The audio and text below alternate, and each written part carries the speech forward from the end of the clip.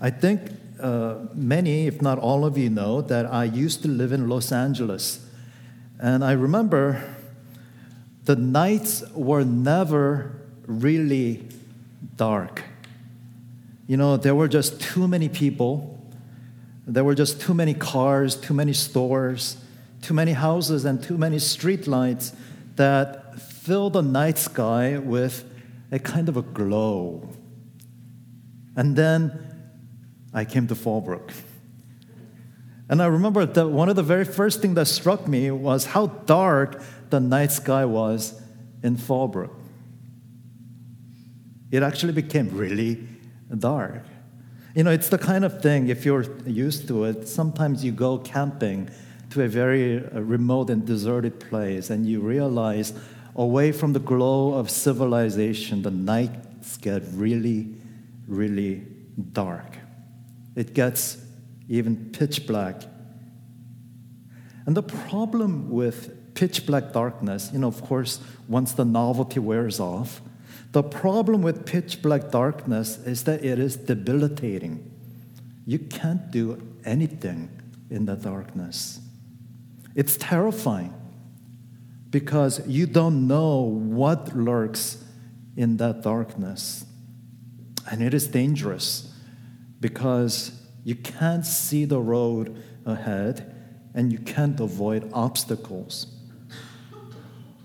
Now, that is the world of ancient Israel. That is the world as Israel experienced it. And that is the reason why their present misery is described as darkness and God's grace and salvation as light. And so the first thing we are confronted with are light and glory. Light and glory. Now, some of you may know this. The Old Testament Hebrew language, particularly the Hebrew language of the Old Testament scriptures, often uses what is called parallelism. Parallelism is a way of writing, a way of expressing basically one essential idea, but through two different ways. And so you will read this often in the Old Testament scriptures. One verse of the Bible is really essentially communicating one essential idea, but the verse is divided into two halves, with each half of the verse making a distinct statement. And so if you look at verse 1, you see that it is divided into two halves. And the first half of verse 1 is, "Arise, shine, for your light has come." And then comes a parallel statement in the second half of verse 1. And the second half says, "And the glory of the Lord has risen upon you." So the first half, "Arise and shine, for your light has come." And second half, "And the glory of the Lord has risen upon you."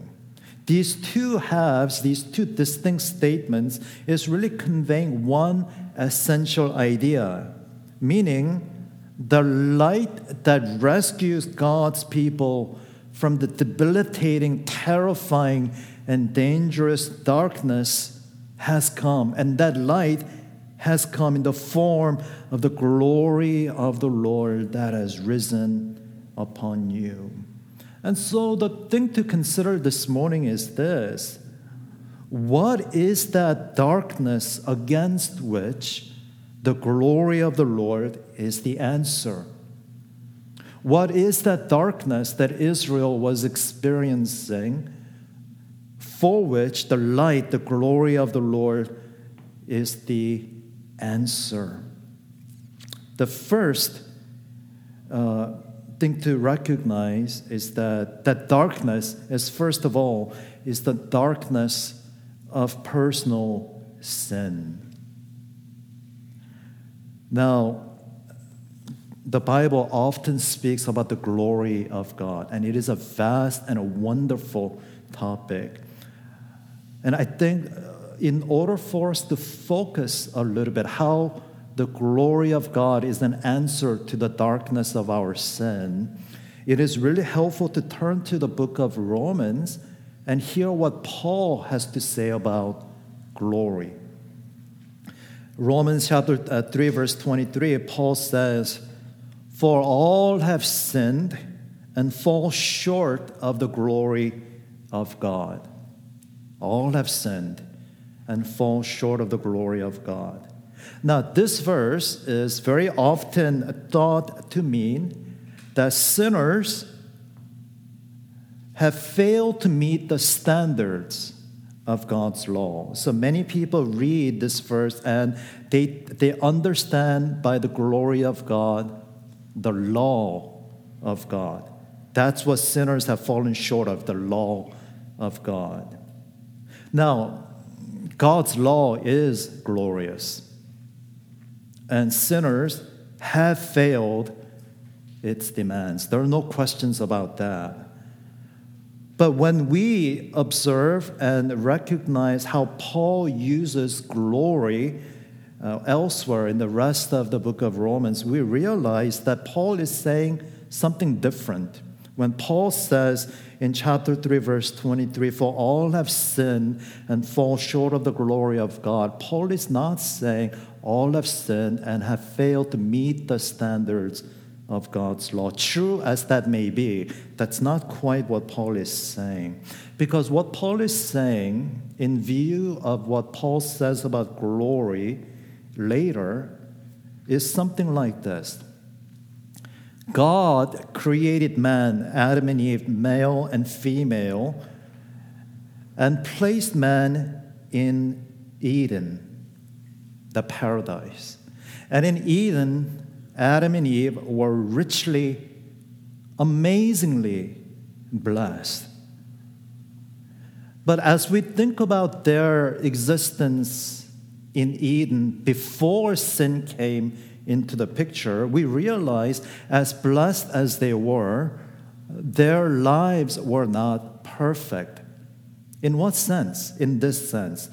It turns out, even before sin came into the picture, the life that Adam and Eve enjoyed was the kind of life that could come to an end. And that's exactly what happened, isn't it? And it turns out the relationship that they enjoyed with God in Eden, it turns out, was the kind of relationship that could be broken. And as it turns out, it was broken. And it turns out that their access to God in Eden was one that could be revoked. And it was revoked. And it turns out that their presence, their right to enjoy the garden, the privilege was one which could be taken away. And it was taken away, and they were exiled. But when we read about God's design, we realize that God's intention for man was to reach and obtain that kind of life that would never end, eternal life. And God's intention for mankind was to have peace in His presence that can never be disrupted or broken. And so in the middle of the garden, there are two trees standing right next to each other. One, the tree of the knowledge of good and evil, and right next to it, the tree of life. And so that was teaching Adam and Eve that there is a life to come which will never end. There is a fellowship with God that will come which will never be broken, but it will be theirs through obedience. And that was God's design. You see, Adam and Eve would receive eternal life and eternal peace with God, and through obedience, man would reach glory. But all have sinned and fall short of the glory of God. Man, Adam, and we in him, we rebelled and we rejected that glory, and instead we found death. But then Paul says this in Romans chapter 5, verse 2. Through him, through Jesus, we have also obtained access by faith into this grace in which we stand, and we rejoice in hope of the glory of God. This is where Paul is talking about what Jesus has done. That through Jesus, the hope of glory is once again ours.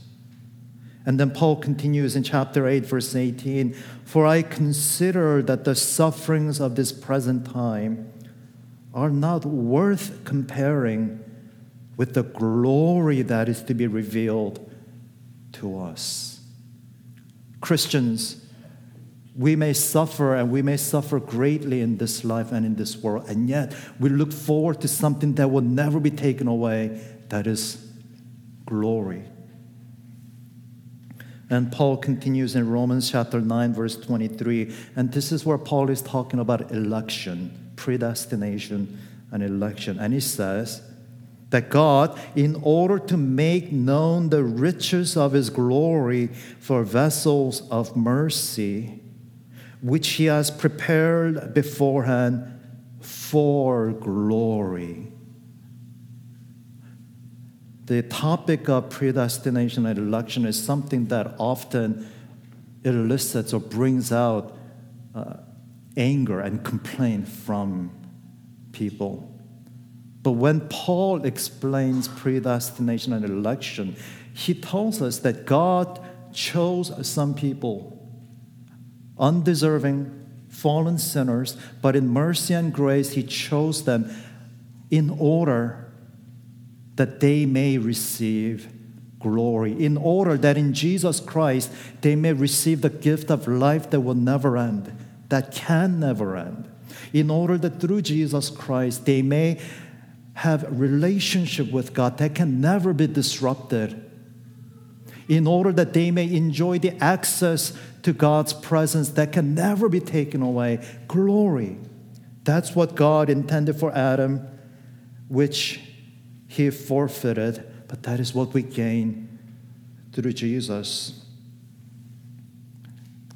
So I think we can see at this point, when Paul says in Romans 3:23 that we all have sinned and fall short of the glory of God, and then goes on to say that God has set the hope of glory before us, Paul doesn't have in mind the law of God, as if to say, through Jesus, our greatest blessing to look forward to is the law.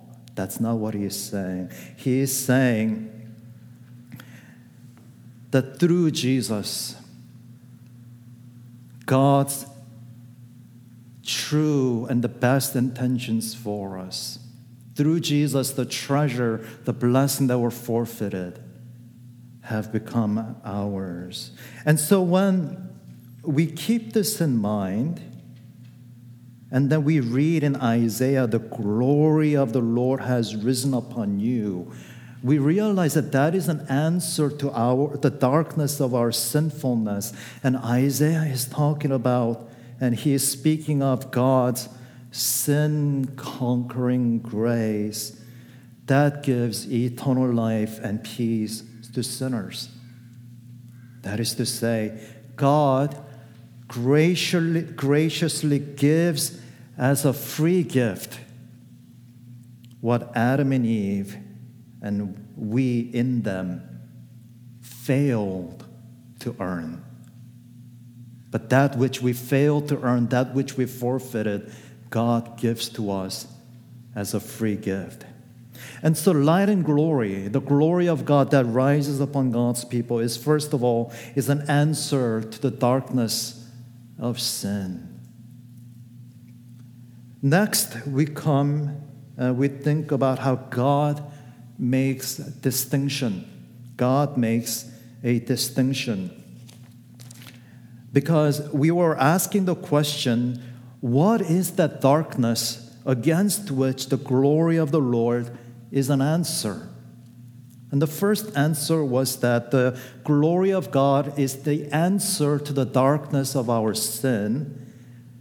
And we look at the second answer. The glory of God is an answer to our sorrows in this world. Now, we have seen this as we have studied now 60 chapters of Isaiah. We've seen this over and over again, how the nation of Israel, they were suffering the consequences of their own sins. They rebelled against their covenant Lord. They rebelled against their true God and chose to serve the false gods of the nations. And what do they have to show for it? They became enslaved and they were in bondage. They were taken as exiles. They lost everything. But then realize this. As the nation of Israel suffered the consequences of our own sins, in that nation of Israel, there were truly godly, faithful, and righteous people. These people who were loyal to God's covenant, these people who worshiped God with their sincere heart, even they were caught up in the mess of Israel's sin. That is to say, Israel's sins made her the nation the prey of powerful Gentile empires. But the righteous people, and of course, when I say righteous people, when the Old Testament talks about righteous people, it's not that they were sinless people, but they had aligned themselves to the God of righteousness. And as the nation was suffering the consequence of her sins, even the godly, the faithful, the righteous people were among those who suffered the consequences of Israel's sins. Some of them lost their lives as the foreign empires invaded Israel. Some of them were also exiled and taken as captives. Now, of course, you remember Daniel. What sin did he commit that deserved his exile and bondage? Nothing. Daniel and others like him were faithful, loyal, and yet they were also caught up in the sins of the nation. And they suffered with the rest of Israel, and they seemed no different in their fate. Fate as in F-A-T-E. What happened to them seemed no different from what happened to the true idolaters, the rebels. But here we see that while God, in his mysterious providence, he did not spare his saints from the turmoils of this sin-cursed world, yet he knows them, he cares for them, and he makes a distinction in their favor. So look at verse 2. For behold, darkness shall cover the earth, and thick darkness the peoples. But the Lord will rise upon you, and his glory will be seen upon you. Even though the whole world should fall short of God's glory and suffer judgment and wrath, God will bring his people to a different end. And that's how we understand what follows, which is a long and glorious reversal of the fortunes of God's people. And we read how the nations and peoples from near and far come bringing tribute. And we read, the abundance of the sea shall be turned to you. The wealth of the nations shall come to you. Why? Verse 9. For the name of the Lord your God and for the Holy One of Israel, because he has made you beautiful. Now, we need to understand that this is not a promise to elevate Israel as a political entity over other nations. Now, there are many people who read passages like this exactly in that way. and they're waiting for the earthly political nation of Israel to rise over other nations. But that's not God's promise here, because God's promise is rather for the people over whom His glory rises. And the people over whom God's glory comes, though they are for the moment dismissed and suffer humiliation, because God loves them, because God's glory has risen upon them, they will be honored. That is to say, the honor will not come to the earthly nation of Israel as a political entity, but the honor will come to God's true Israel, the church. That is to say, this is about us, Christians who today are caught up in the turmoils of the sinful world. We who are dishonored in this world, we who cry daily to be delivered from darkness. One day, in the fullness of time, God's glory will rise upon us, and one day we who are dishonored, humiliated, dismissed, will be honored and will be made beautiful. And that becomes very clear when we compare what Isaiah says in this chapter against what we read in the book of Revelation. In this chapter, chapter 60, verse 19, we read, "The sun shall be no more your light by day, nor for brightness shall the moon give you light. But the Lord will be your everlasting light, and your God will be your glory." And then compare what we read in Revelation chapter 21, verse 23. "And the city has no need of sun or moon to shine on it, for the glory of God gives it light, and its lamp is the Lamb." What city are we talking about here? If we read that same chapter, Revelation chapter 21, verse 2, we read, "The holy city, New Jerusalem, coming down out of heaven from God." We are not talking about the Jerusalem of earth. We are talking about the true Jerusalem, the bride of the Lamb that descends from heaven. And in that city, there will no longer be sun or moon to light the city, because the glory of God gives it light. And then once again, Revelation chapter 22, verse 5, "And night will be no more. They will need no light of lamp or sun, for the Lord God will be their light, and they will reign forever and ever." So do you see what is happening here? The promises of Isaiah chapter 60, "The sun shall be no more your light by day, nor for brightness shall the moon give you light, but the Lord will be your everlasting light, and your God will be your glory." That promise is a promise to be fulfilled not for earthly Israel, but for the Lamb's bride, you and I. And that brings us to the last point, which is the everlasting light. Once again, Isaiah chapter 60. Hear this, loved ones. This is all about you. And this is all about me. Because Isaiah chapter 60 is God's promises to be fulfilled for us in Christ. For now, we who have aligned ourselves with the God of righteousness, for now we hold Him as our covenant Lord. For now, we who worship Jesus as our Savior, for now, we suffer and we wait.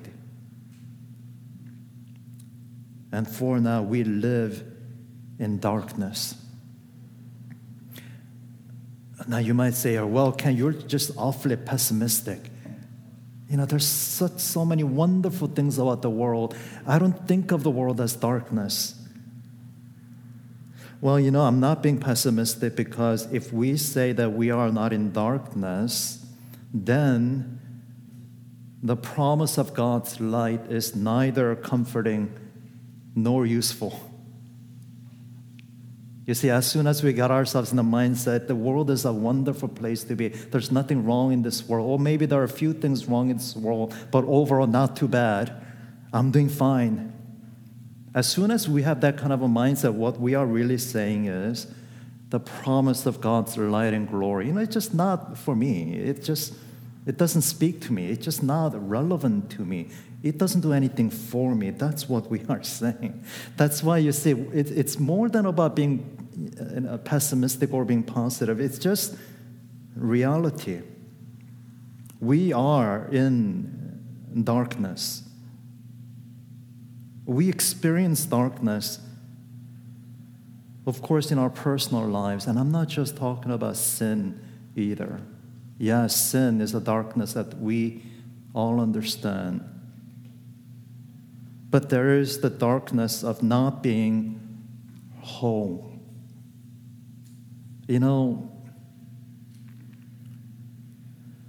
Being frail. And as we get older, learning to let go of things more and more. That is also kind of darkness. The many things that we suffer that break our hearts, that also is a kind of darkness. And we experience darkness in our personal lives and in the world at large. A mad dictator threatens the world with nuclear weapons. What is that if not darkness? A mad sinner, I'm talking about you and me. We think we can keep saying no to God. That's as much madness and as darkness as a Russian dictator. We live in darkness, we experience darkness, but as God's redeemed and cherished people, we also long for light. And we cry out for darkness to be over. And that is what God has promised. We will not always cry out in darkness, because Jesus, He died and He rose. Jesus was a servant. Now He is the Lord. And He has won glory for us. And that is why we can look forward with joy and know that this promise is God's promise to us. The Lord will be your everlasting light, and your God will be your glory. The Lord will be your everlasting light, and your days of mourning shall be ended. And as people who hold on to that promise, as people who look forward to the glory to be revealed, we realize that that light has already begun to dawn upon us. And that is why, even though we live in a world of darkness, that is why as we experience darkness, we know the way. And we are not frozen in fear, and we press on. We press on in hope. And because we know the glory of the Lord will drive away darkness until not one shadow remains. And to this we say, come quickly, Lord Jesus. Amen. Now let's pray together.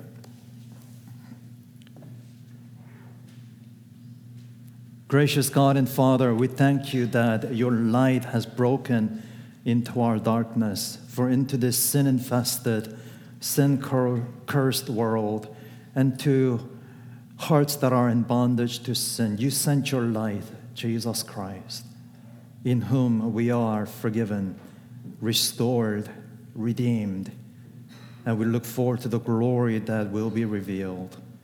And so I pray, O Lord, that you in your grace will strengthen your people today.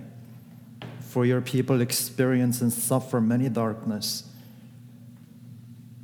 Your people are afraid, they are anxious, they are weary, they are broken, and they experience sorrow in their hearts. O Lord, let your light shine into their hearts. May they find strength and grace from you, and may they remember that before them stands glory, for which we pray and give thanks in Jesus' name. Amen.